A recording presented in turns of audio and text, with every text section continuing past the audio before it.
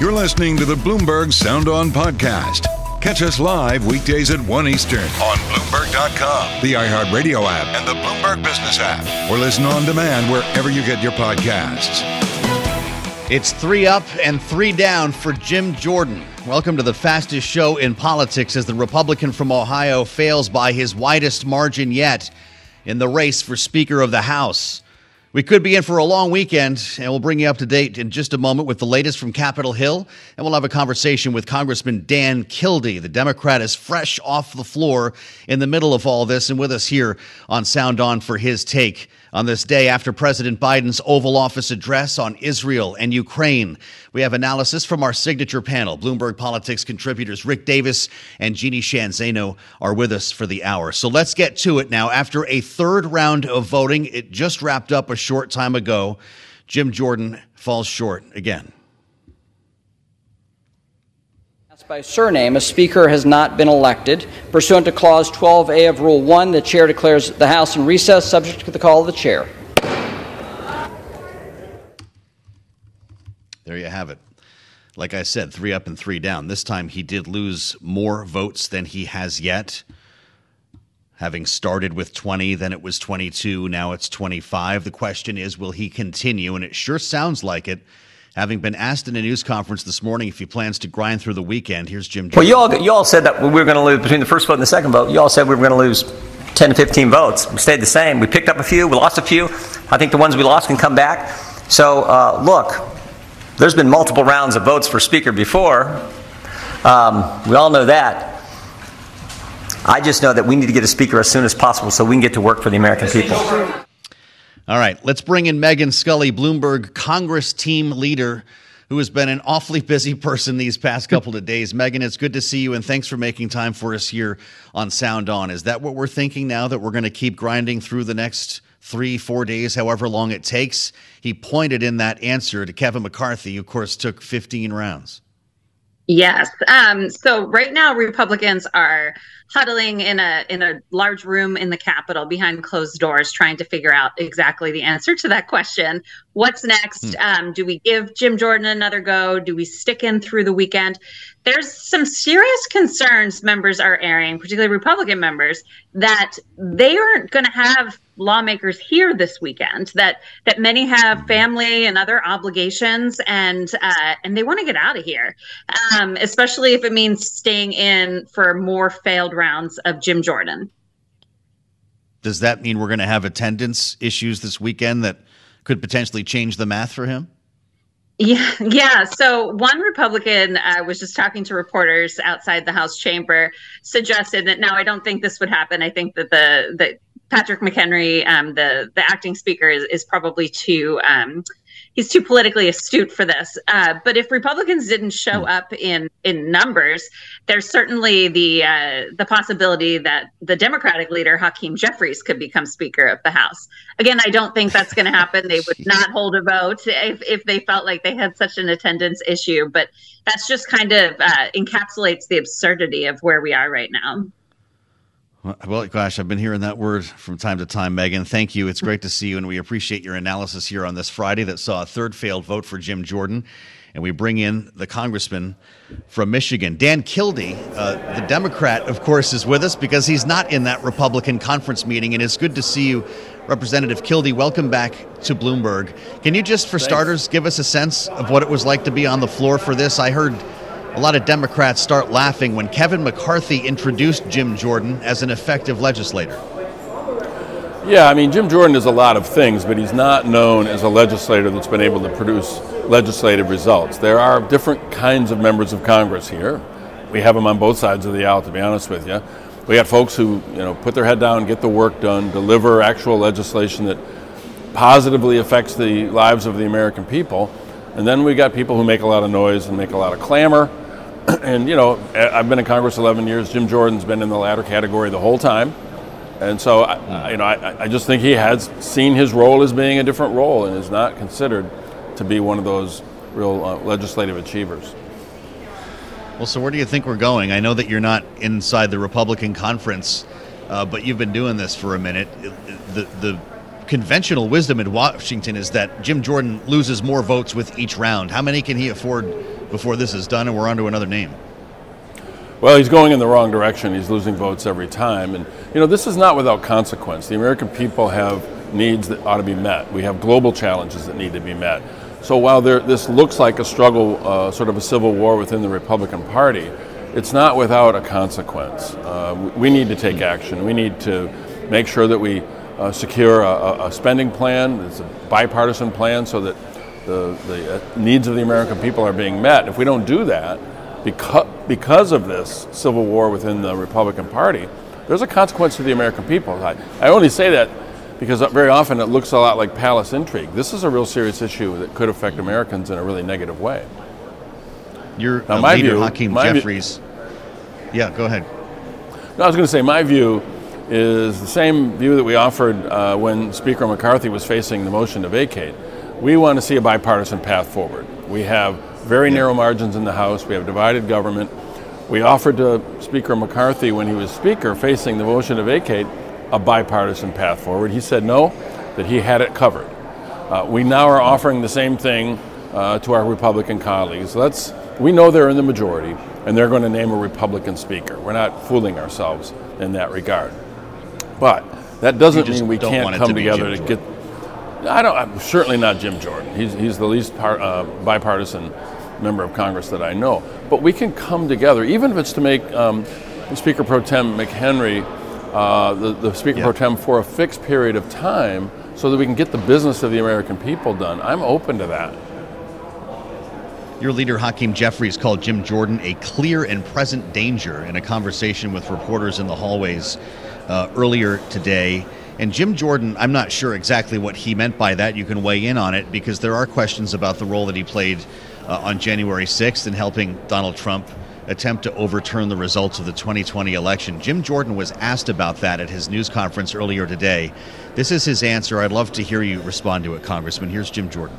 I think there were all kinds of problems with the 2020 election. I've been clear about that. My intention in forwarding the email was an argument made by former Inspector General for Donald Rumsfeld, accomplished lawyer who laid out an argument from the Federalist Papers. I forwarded it on to them. That was all it was. Congressman, do Democrats consider Jim Jordan to be an election denier? And if so, what would that mean if he became Speaker? Well, he is an election denier. It was a cute answer that he gave when pressed on this question. He was intimately involved in supporting the effort to stop the election from being certified. He was actually quite proud of that until now being challenged on those statements in the longer view of history. He looks foolish. But there's no denying, even by him at the time, that he was a part of the effort to stop the certification of the election. He was in conversation with former President Trump during that day on several occasions, and the facts are just very clear in this regard. I don't deny him the right to his opinion. He just needs to stick to the opinion that he had then. That was a threat to the United States. That was a threat to our democracy. Jim Jordan was a part of it, and he can't deny it. You think he's going to drop out? I don't know. Some people around this town, again, this happens to be on both sides of the aisle from time to time, some people fall in love with their noble defeats, or what they view as a noble defeat. Jim Jordan has not been a person who's ever gotten a lot of policy enacted, but he's always often very critical of the policies that are enacted. And so he doesn't have a lot of experience with success around here. And so I don't know if he knows how to get there. I don't believe he does. He's going in the wrong direction. But I also don't know that he has it in him to drop out. But it shouldn't be up to him. There are plenty of reasonable people in that Republican conference, friends of mine, that I hope will finally come to him and say, Jim, it's done. It's over. We're going to move on. Yeah. Well, you're known for working across the aisle. I know that you have Republican friends. What do they tell you when guys like me are not around? You're obviously hearing, I guess, from centrists. Maybe these are Main Street Republicans. What do they tell you about a potential path forward in which Democrats and Republicans might be able to work together?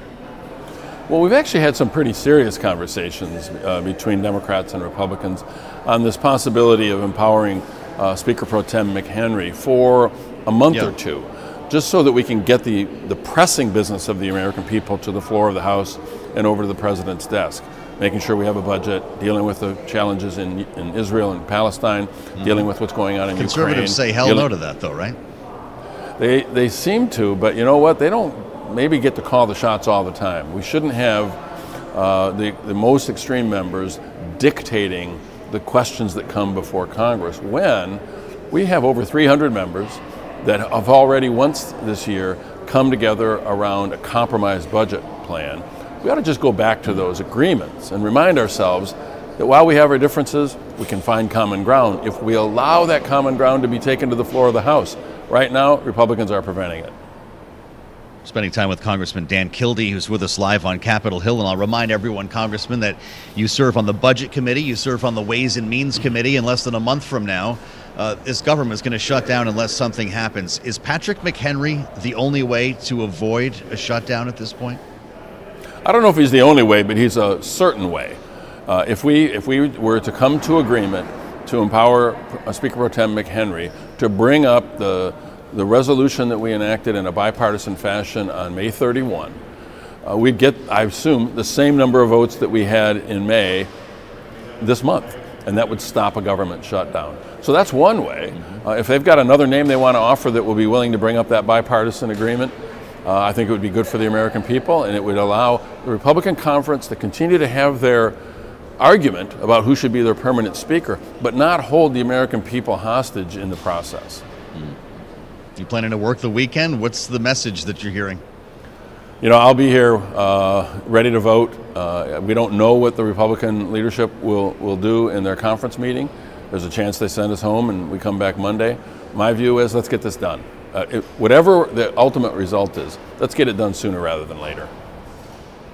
Glad you could join us, as always, Congressman Dan Kildee, the Democrat from Michigan. Good to see you. And thanks for the insights today on another wild day in Washington. If you're just joining us, Jim Jordan fails in round 3, and we still do not have a Speaker of the House or apparently a path to get one. As we assemble our panel now, Rick Davis, Bloomberg Politics contributor, and Jeanne Zaino with us on this Friday. I'm glad to say, all right. Rick, here we are again. This is This is starting to feel like Groundhog Day. What does a third and bigger loss for Jim Jordan mean for any potential future rounds? Well, you know, the difference in Groundhog Day is you learn along the way. They don't seem to be learning anything along the way here. It's an exercise in stupidity. How many times do you have to vote and keep losing votes to find out that you're not going to be the speaker? The Jordan thing is a real case study because it shows that it's more important for him to keep fighting than to actually accomplish anything. He's not going to be Speaker of the House of Representatives. It is not baked into the vote. I spent a lot of time counting votes on Capitol Hill, and it's pretty obvious that the more he votes, the more he is going to ostracize himself in his own caucus. And so the fact is, this meeting that's being held right now needs to result in some new ideas. Patrick McHenry isn't making it easy for people because he doesn't want to be speaker, and he's made it very clear. But, you know, this may be draft day. And I think that at this stage, Republican leaders, and he's one of them, need to salute and do what's right for the country and quit worrying about their own political ambitions. Wow. Jeanne Zaino, happy Friday. It feels a lot like Thursday, which felt like Wednesday. I guess my question here is, look, it's Jim Jordan we're talking about. He's a wrestler. We've certainly heard a lot about that recently. And sometimes you have to get into that third or fourth round before you get the upper hand. I mean, do you even see him having that bone in his body to back down?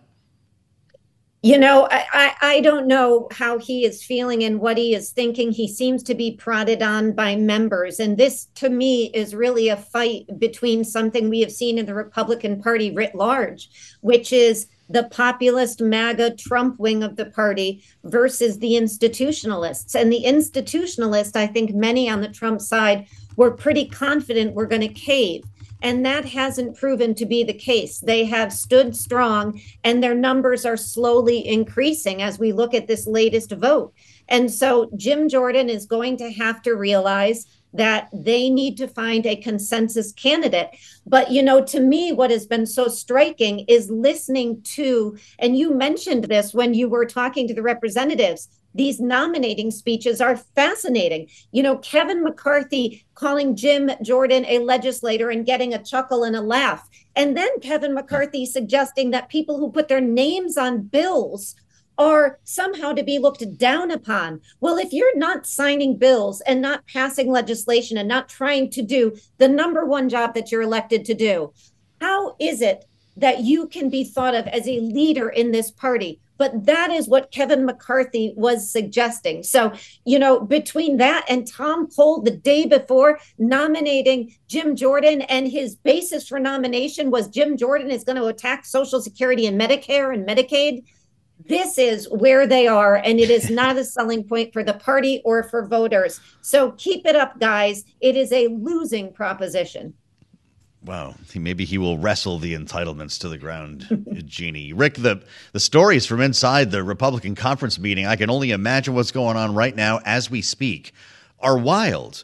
People yelling at each other, F-bombs being thrown, the five families kind of ganging up on each other, Matt Gaetz shouted down, told to sit when he stands. If it continues to deteriorate like this, where are we in a week or two from now when a shutdown appears more likely? Yeah, look, I mean, every day that there's not a speaker in that chair, a shutdown is one more day to being likely. Probably less than 20 working days between now and when the shutdown would occur. It's panic time today, right? I mean, we don't have time to panic next week. We should be panicking today. In addition to that, the president just submitted a significant funding bill, for our allies and distressed democracies around the world that is incredibly important. And I would say almost as important as funding the federal government itself, because without these kinds of funds flowing to these places, good democracies will go by the wayside. And so this group has to get off the pot and do something. And the reality is, it only seems to get worse. I mean, now the Crazy Eights, the gang that threw McCarthy out of the chair for actually passing bills, is offering a willingness to be punished if the rest of the caucus just supports Jordan. That's the strangest offer I've ever heard in politics. Hey, we totally screwed up. And we're willing to be punished. Rick Davis. We've got more with our panel coming up next. This is Bloomberg.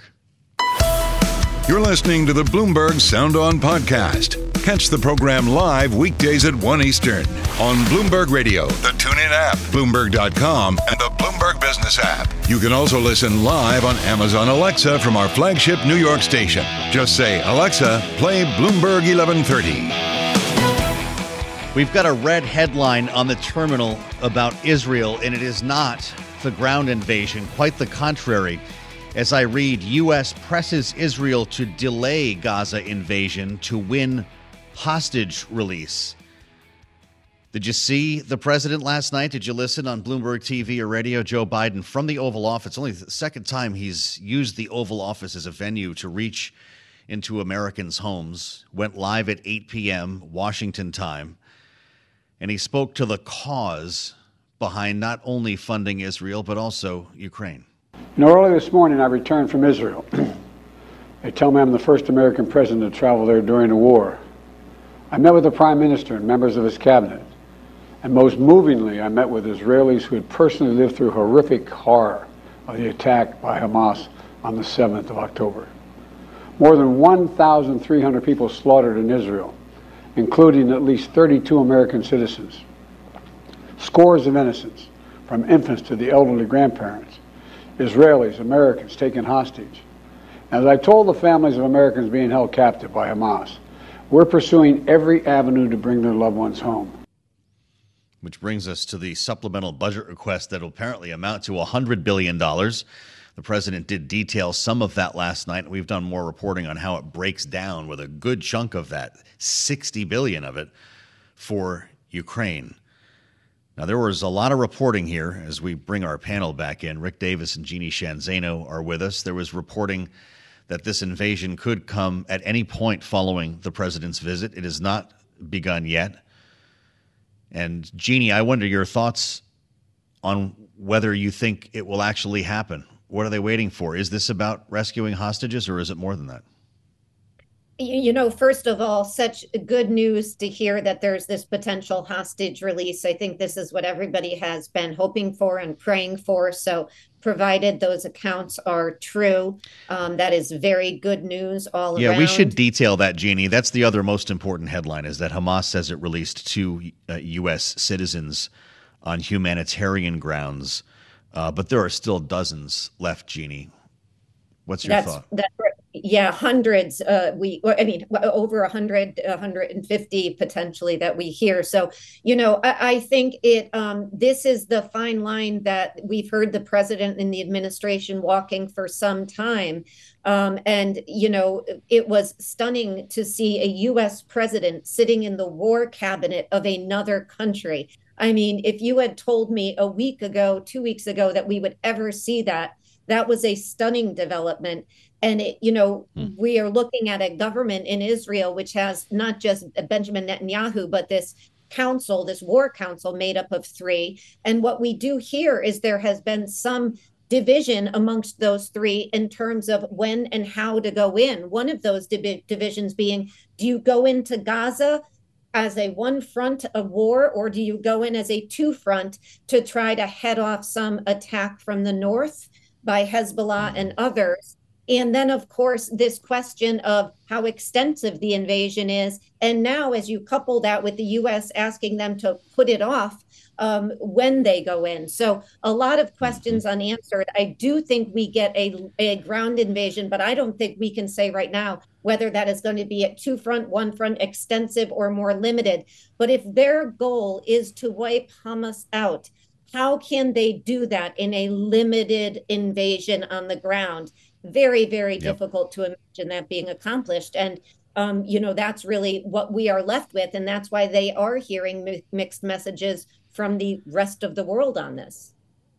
The president said a short time ago at the White House, Rick, that within 24 to 48 hours, the first aid will be en route to Gaza. I've been asking which will happen first. Will the aid arrive or will the ground invasion begin? What do you think? I think it's disconnected. I don't think that the Israeli military are considering the release of aid as a prerequisite or not. They have their own goals and objectives militarily that are focused on the northern part of Gaza. That is not where the aid is going to come in. A lot of good agencies are working hard to bring aid in. And I think those 2 things are relatively disconnected. I do not think that the hostage situation is disconnected from the pause of military activity going into Gaza. Obviously, everyone's top priority, the U.S. and Israel, is to get their hostages out.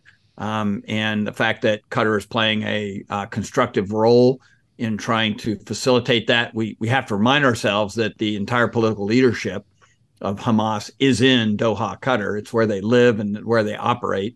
It's a Faustian bargain that these things are allowed to happen, because then we need the Qataris when this kind of thing happens. So the reality is that we hope that this solves some of that problem, and then Israel will make whatever military decisions that are in their best interest. Yeah, apparently it was a mother and her daughter released with the help of, to your point, Rick, Qatar, which helped to negotiate the release of these hostages. Bloomberg says it was not immediately possible to verify claims by Hamas or identify the 2 Americans. So I suspect that we'll be learning a lot more about this. You've got to take that as good news, I'm guessing, Jeanne, and I think you already made that reference. If hostage rescue operations are slowing a ground invasion, we call that progress, right? Absolutely. And you hope that this is a precursor of what is to come, that there is an agreement struck to get that humanitarian aid in to the degree it needs to be in safely. And then, of course, more importantly, those hostages released. And this is, sort of a one positive sign at a very, very difficult moment. So absolutely good news. And I think, this is what the president has been talking about is, trying to be circumspect and trying to keep the emotion out of it as much as possible and try to get these steps done of aid and the hostages released And this is sort of building on what he said last night. But of course, how Israel responds militarily, and of course, what happens elsewhere. Let's not forget, we had the missile attack yesterday that the U.S. struck down by the Houthis. We have Hezbollah on the fringe. So all of those players and the proxies of Iran still out there, and how they respond to all of this is going to be critically important. It does feel different today than it did even yesterday. In this case, another rapidly developing story, Rick, with reports of attacks on U.S. military installations in Iraq and Syria. The fact that the U.S. intercepted cruise missiles shot by a terrorist group in Yemen toward Israel. How concerned are you about this becoming a wider war? Well, I actually think it started as a wider war. I thought it was naive that we spent a lot of time debating what Iran's role in all this was on the heels of the attack from Hamas into Israel. Iran has been fomenting instability and violence in the region. Their malign influence is well documented and known. And all of these groups, the Houthis, the Hamas, the others, the Syrians, they all are funded. They are all equipped. Where do you think they get the missiles? This is an Iran play to try and destabilize the region, the same way the Russians are doing in Europe and the Chinese are doing in Asia. These are an axis of evil that George Bush only dreamed of. This is what the speech that President Biden made. It was all about this. I want to hear from both of you about the president's address. We're going to do that next. And of course, it all ties back into what's happening or not happening here in Washington with a speakerless House. It doesn't matter what the president asks for. You can't get action on legislation unless someone has the gavel. You're listening to the Bloomberg Sound On podcast. Catch us live weekdays at 1 Eastern on Bloomberg.com, the iHeartRadio app, and the Bloomberg Business app. Or listen on demand wherever you get your podcasts. It was only his second Oval Office address as president. Joe Biden last evening taking to air at 8 p.m. from behind the Resolute desk to make the case for funding Israel and Ukraine, painting this as a very dangerous world. I know these conflicts can seem far away, and it's natural to ask, why does this matter to America? So let me share with you why making sure Israel and Ukraine succeed is vital for America's national security. History has taught us that when terrorists don't pay a price for their terror, when dictators don't pay a price for their aggression, they cause more chaos and death and more destruction.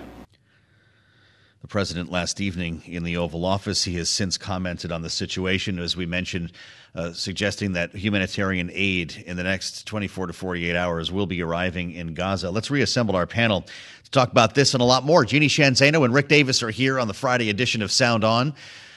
Rick, what did you make of the speech itself, the writing of the speech, but also the delivery by this president? Yeah, I thought it was best speech the president has given since his term of office. It was substantively exactly what the American people needed to hear. That the world is a competitive place, and there are those who want to undermine our values and our system of democracy around the world. He was able to use effectively, I thought, Ukraine and Israel as two examples of what's happening around the world in that regard. But there are more, and he alluded to that with Taiwan and China. And frankly, there are even more than that. So I think he finally took it to the American people. I wish he'd done it on Ukraine earlier to help build American support for that. But I thought it was well done, and hopefully will result in a little stiffer backbone in some of the isolationists in Congress to get going and help support those countries that mean so much to us.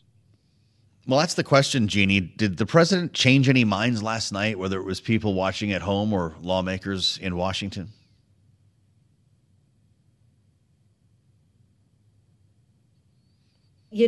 Sorry, Joe, he had an almost impossible task ahead of him. And the reality is that when you are speaking to that many audiences and crisscrossing the world the way he was trying to do, it was a very, very difficult hill to climb. So I give him credit for coming out. I think he needs to do that more.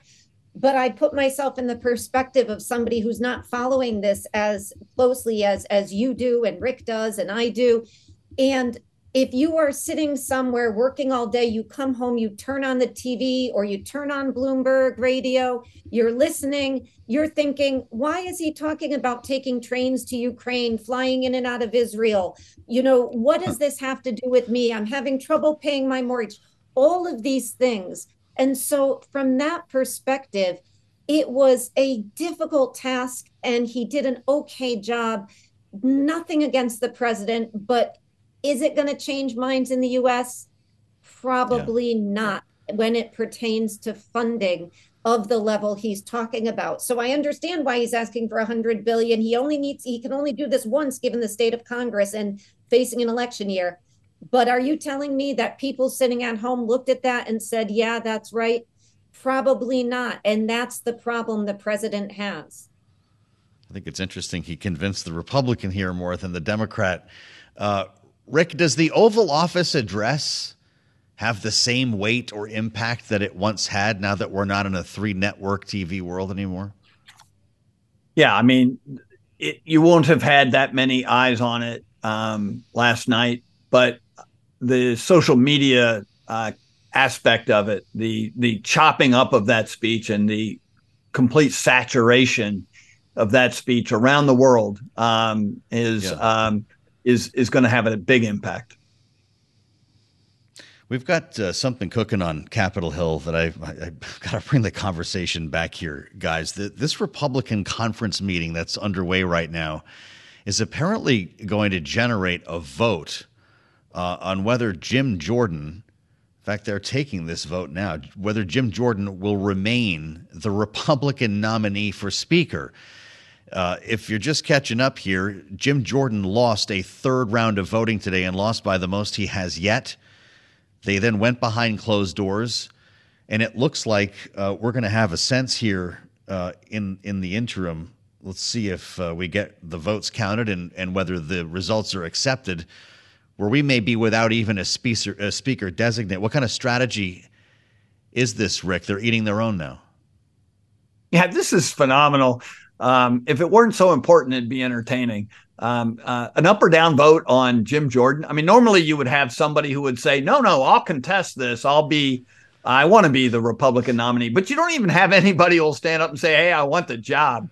So an up or down vote on Jordan will likely mean Jordan wins that vote. I mean, it's awful hard to lose a majority vote when you've just gotten 190 votes on the floor. So the reality is that it's just another way of trying to spinning themselves up. And hopefully, I guess the Jordan folks think that'll give them some momentum. It makes no sense to me, frankly. We'll let you know, of course, what we learn out of this. We're going to have to give this a minute. But, Jeanne, I don't know if Jim Jordan is not the speaker designate by the end of the day here, are we moving closer to a Patrick McHenry speakership or a Hakeem Jeffries speakership? Yesterday I thought maybe Patrick McHenry, but the Republicans balked at that. I mean, this is the conference that just can't accept a yes and to move forward. Let's just also reflect on some of these horrific voicemails that we have been hearing that Republicans who voted against Jim Jordan have been getting and have been releasing, and their spouses and their families threatening them in the worst language. And so this is where the conference is. And we understand that Kevin McCarthy was just asked if it's a broken conference, and he said we're in a bad position or a bad place. Well, that's the understatement of the century. They are in a horrific place, and there doesn't seem to be anyone to lead them out of it. And that is what we are seeing. And what an embarrassment for the party. And to Rick's point, it is a shame for us and the rest of the world because they have important business to do. So they've got to get behind somebody who can lead this conference. I'm glad you mentioned it because the death threats, the voicemails are horrifying, and it might be the undoing of Jim Jordan if it hasn't already been. Never mind the emails from Sean Hannity's producer. My God, you want to talk about pressure. Rick and Jeanne with us as we try to get to the bottom of this. It's happening as we speak on the Hill. This is Bloomberg.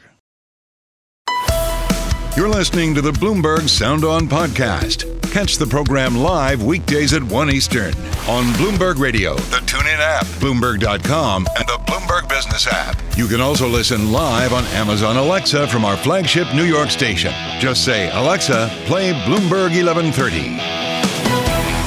Welcome to Hour 2 of Bloomberg Sound On. I'm Joe Mathieu alongside Kailey Leinz in Washington, where we have breaking news. I've said that just about every time I've come near a microphone today. Kailey's just back from Capitol Hill. Thanks for making time, as always, because we've now got a red headline on the terminal. It's not the first one that we've seen today in the speaker's race, but Jim Jordan is out. Yeah.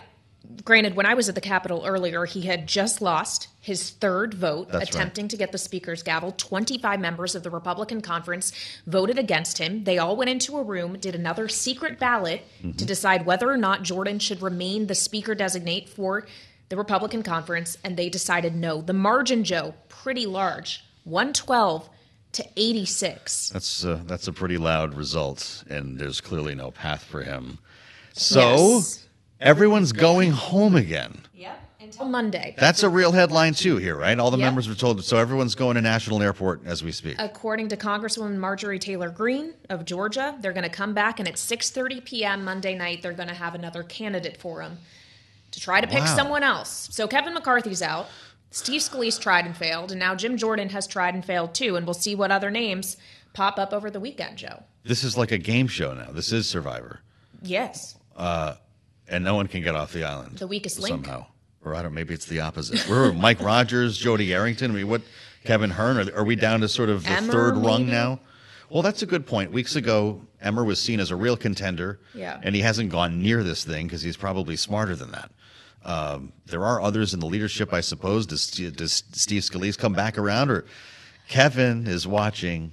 Well, yeah, there's the McCarthy question as well, and there's that so. Mick. Then there's also the Mick Henry factor we have to consider. A number of members that were speaking to reporters on the steps of the Capitol earlier today when asked about the idea that Patrick McHenry could see his powers as pro tem expanded, a number of them said he could just run for speaker, that would be the better path forward than expanding his powers, no one's which buying that. Some feel is unconstitutional. I don't know that he wants the job, Joe. Well, maybe that might be just the way to get the job, the way things are going here. But we'll keep you posted on this. Pretty remarkable day in Washington. Again, Jim Jordan no longer in the running. I suppose anything could happen, but I wouldn't hold your breath today as lawmakers pack up the office, lock the door, and head for the airport to go home. Now, this has consequences, of course. Kailey, as we've discussed, getting closer to a November 17 government shutdown. There's no kind of real path here, but also the president spoke to Americans from the Oval Office last evening to make the case for a $100 billion supplemental budget request for Israel, for Ukraine, Taiwan, and border security here, kind of a national security package, as he put it, which is worth nothing until there's a speaker. Well, exactly. It can't be acted on. And we were speaking earlier with Congresswoman Nicole Malliotakis outside the Capitol, and she said funding for Israel is really important, but the longer the House goes on without a speaker, they lose their leverage to try to address these funding questions separately, specifically Ukraine, which we know is a huge problem for House Republicans. But to your point, Joe, whether they're addressing them separately or whether they are addressing them at all, we need a Speaker of the House to do that. That's true. But we have to talk about what's going on in the Middle East today with headlines beyond funding. And it's important to talk about this after an Oval Office address. It's only the second one we've seen and heard from Joe Biden. With news now, as we just mentioned, Hamas says it's released 2 American hostages. The White House is looking for some time here. They're urging Israel to delay a ground invasion so more hostages might be saved. And that's where we start our conversation with General Ben Hodges, former commanding general, U.S. Army Europe, back with us on Bloomberg. General, it's great to see you, and thanks for your patience as we grind through some breaking news here. We're getting it on both sides of the Atlantic today. What's your thought on this ask from the White House? Does it matter what the administration says? And is it possible for Israel to balance a ground invasion along with a hostage rescue mission? Well, I think it was important that the president last night, first of all, spoke to the nation how important this is and to explain why this matters to all of us. But also, I was impressed and glad to see him link what's happening in Ukraine to what's happening in Israel. These are linked, I am sure, because of the relationship between Putin and Iran.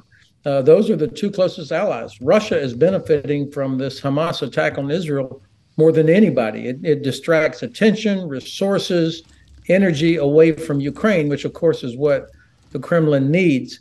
So the president, I think, correctly has linked these things and talks about us getting organized, working with allies. This is how we're going to defeat Russia, defeat Hamas, deter Iran, and also to deter China from thinking that they could find opportunity in all of this as well.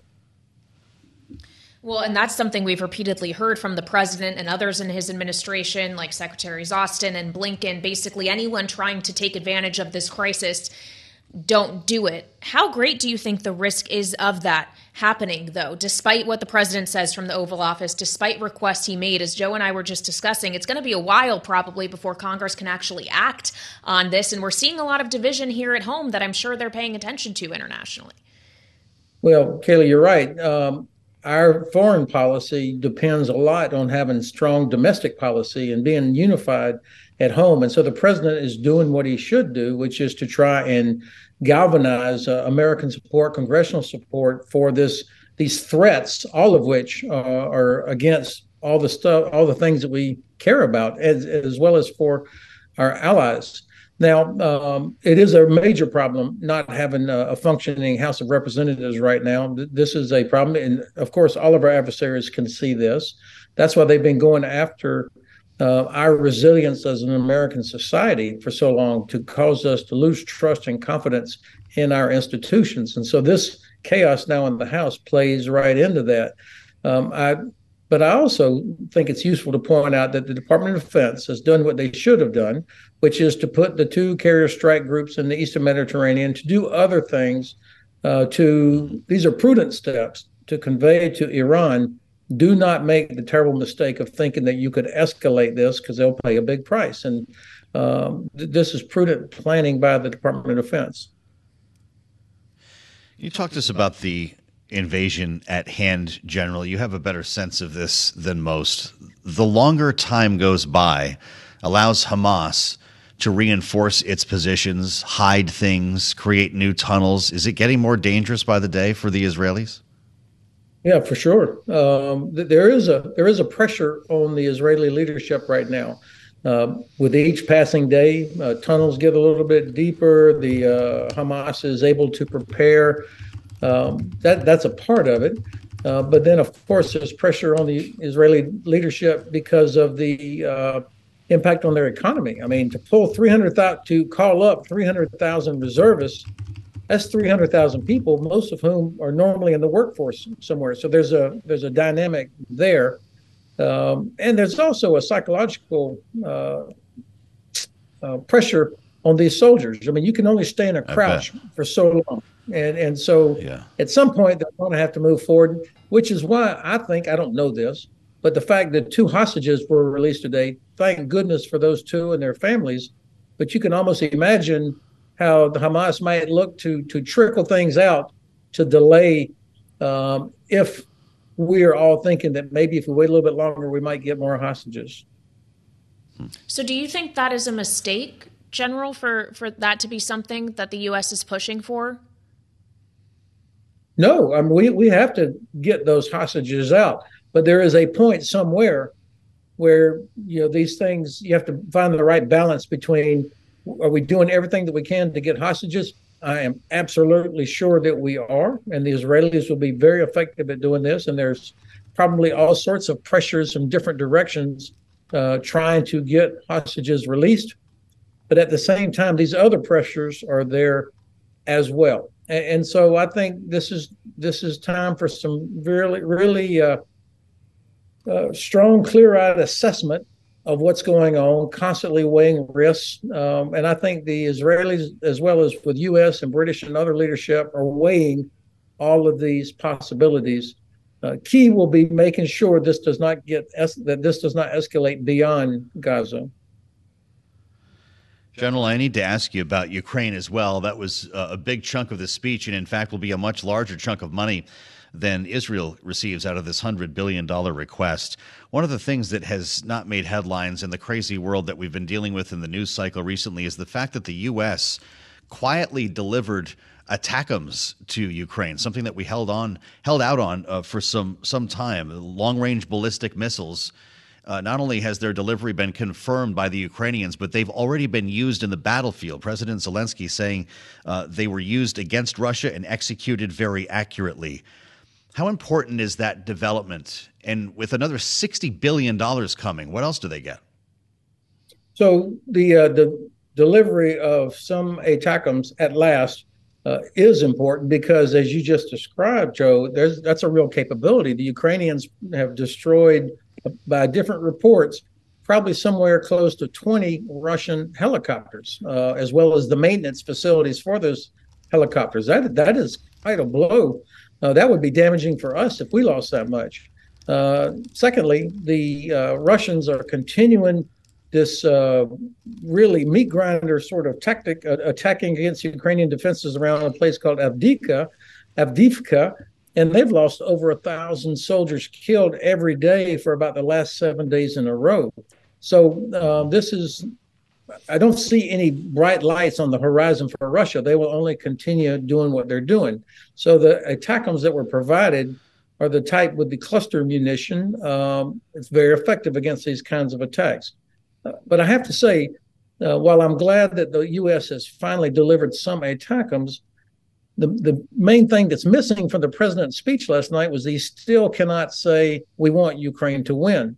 If he says we want Ukraine to win, that it's in our interest that they win, not just that they avoid losing, but that they win, that they eject Russia back to the 1991 borders, then you would see all the other things that are needed that would really make a difference. The ATACMS that have the range of 300 kilometers that could be used to make Crimea untenable for Russian forces. That's what would really make the difference.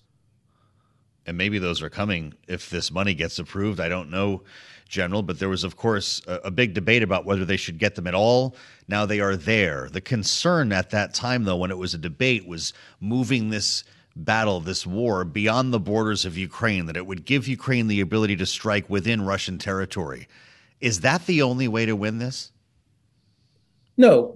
And to be honest, I think those were excuses that the administration was using because they did not want to provide ATACMS, not because they were worried because they might use them inside of Russia, which, of course, maybe Kyiv would have done that, but because they are not committed to Ukraine actually winning, to defeating Russia on the battlefield. If they were committed, then there'd be no question about providing the 300-kilometer range ATACMS.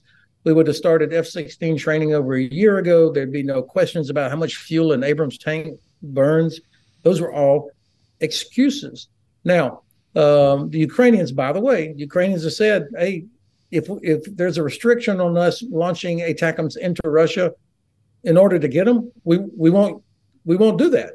We've got enough targets. The Ukrainians have enough targets inside Russian-occupied Ukraine that they don't have to launch ATACMS against targets inside Russia. The French and the British were satisfied with this more than 2 months ago. I don't understand why our administration continues to hold back on delivering capability. We continue this incremental drip of aid versus helping Ukraine win. That's the quickest way to end this, by the way. I only have a minute left, General. In fact, a little bit less. If I'm reading you right, then Ukrainians need longer range ATACMS. Israelis need replacement missiles for the Iron Dome. Are those the two priorities for each? I think those are very. You've nailed it. Those would be the two things I would say. The key is capability. I try to stay away from specific platforms. I talk capability. Sure. Ukraine needs the capability to make Crimea, the most important part of this war, untenable for the Russian Black Sea Fleet and the Russian Air Force. Israel needs the capability to protect their populations from endless rocket attacks. He speaks because he knows. General Ben Hodges, retired Lieutenant General, U.S. Army, former Commanding General, U.S. Army Europe. Sir, great to see you and welcome back. As always, thanks for sharing your insights. I'm Joe Mathieu in Washington. We've got 2 new victims. 2 people raised their hands for speaker. We'll have it next. This is Bloomberg.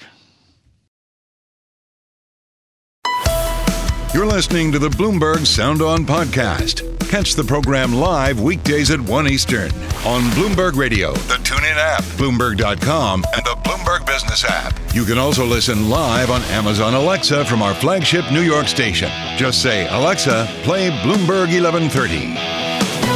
All right, we have another and another. I said victim a moment ago, Kailey. I don't know if that was fair. But at this point, if you're actually breaking into jail and entering the race for Speaker of the House right now as a Republican, you're in for some fun. Yeah. I'm hard pressed to see why anyone really wants the job when it's so hard to get and clearly very hard to keep, as Kevin McCarthy will tell you.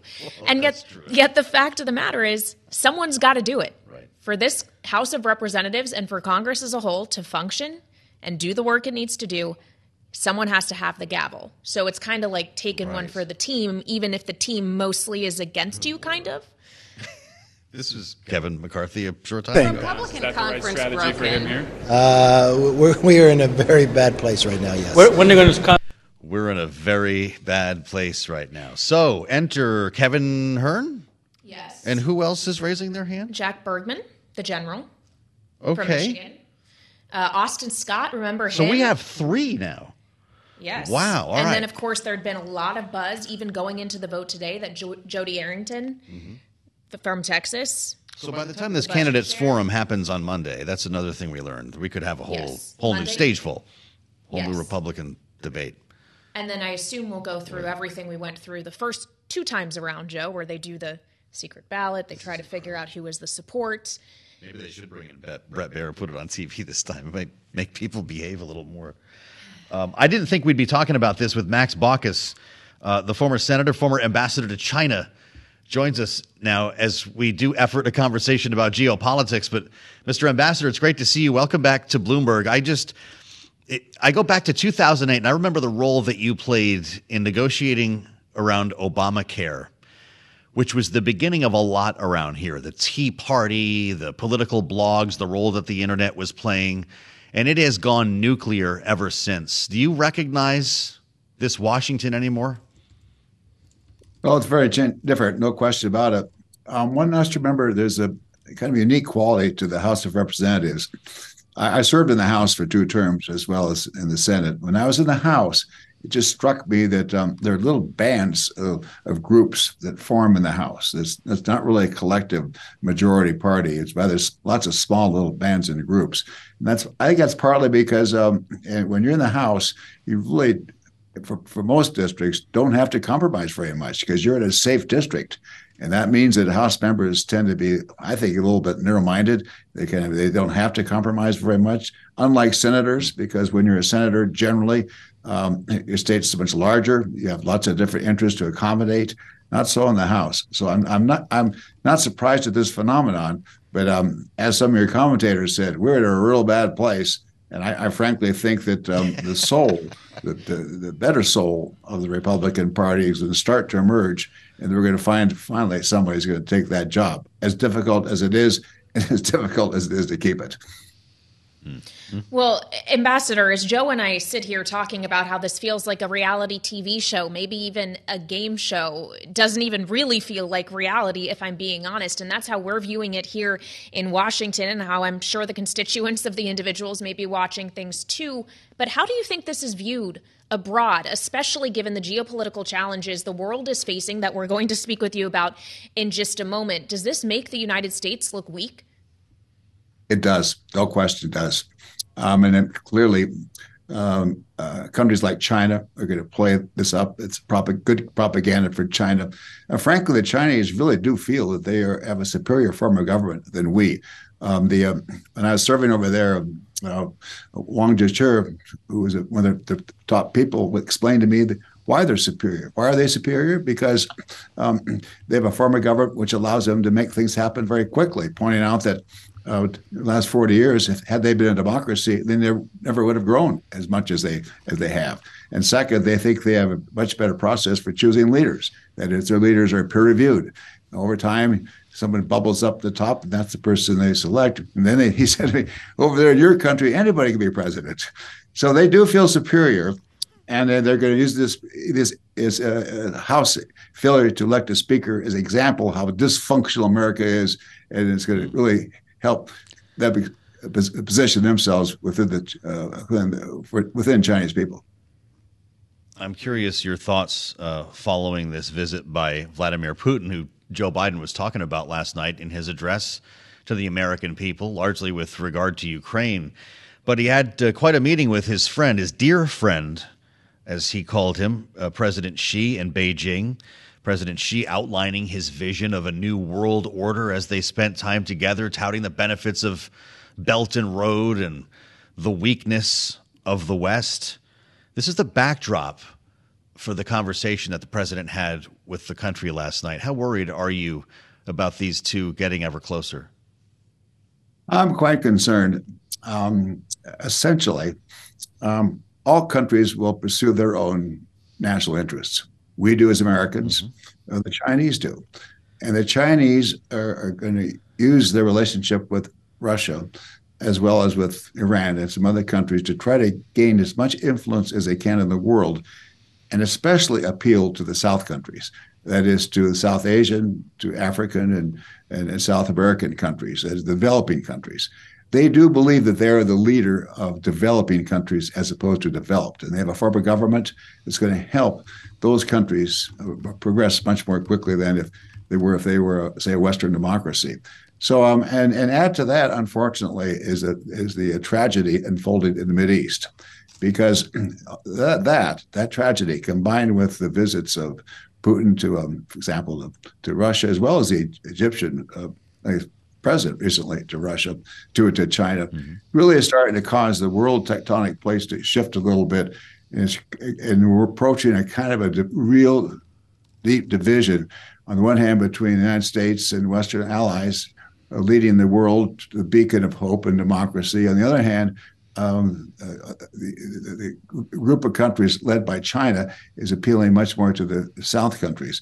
And it's very unfortunate. We're in a very difficult position. I don't know if we're at a tipping point, but we're in a very difficult position in the world where U.S. influence versus China's influence is going to be very important to see who's going to carry the day. And how influential is what happens in the Middle East to that, Ambassador? I think it's quite influential because China, again, appeals to the South countries.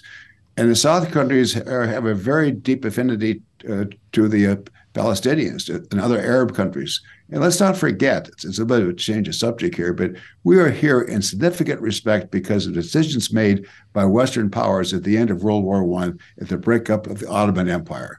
At the end of World War I, when the Ottoman Empire was broken up, there were no countries in Mideast like Jordan or Lebanon. Western powers created those countries and placed them right in the middle of Arab Mideast and Palestinians, and then put Israel in the Mideast. So there's the tension has been building up in the Mideast basically since the end of World War I.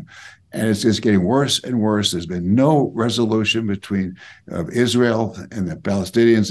Will there be a two-state solution or not?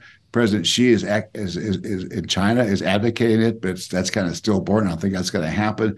We're in a mess. We're in a real mess.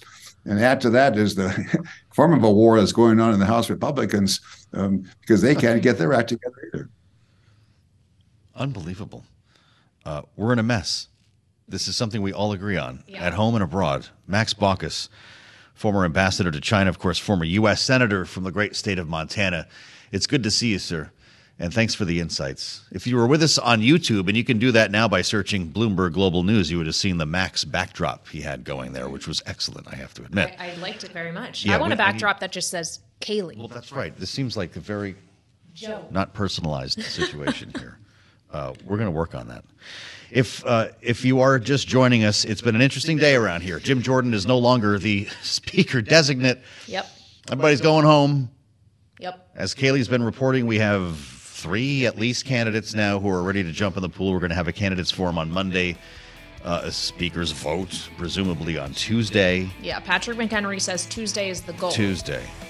So that puts us 4 days away, could change even and that on will Tuesday. be 3 full weeks then without a speaker. Wow. Thanks for listening to the Sound On podcast. Make sure to subscribe if you haven't already at Apple, Spotify, and anywhere else you get your podcasts. And you can find us live every weekday from Washington, D.C. at 1 p.m. Eastern Time at Bloomberg.com.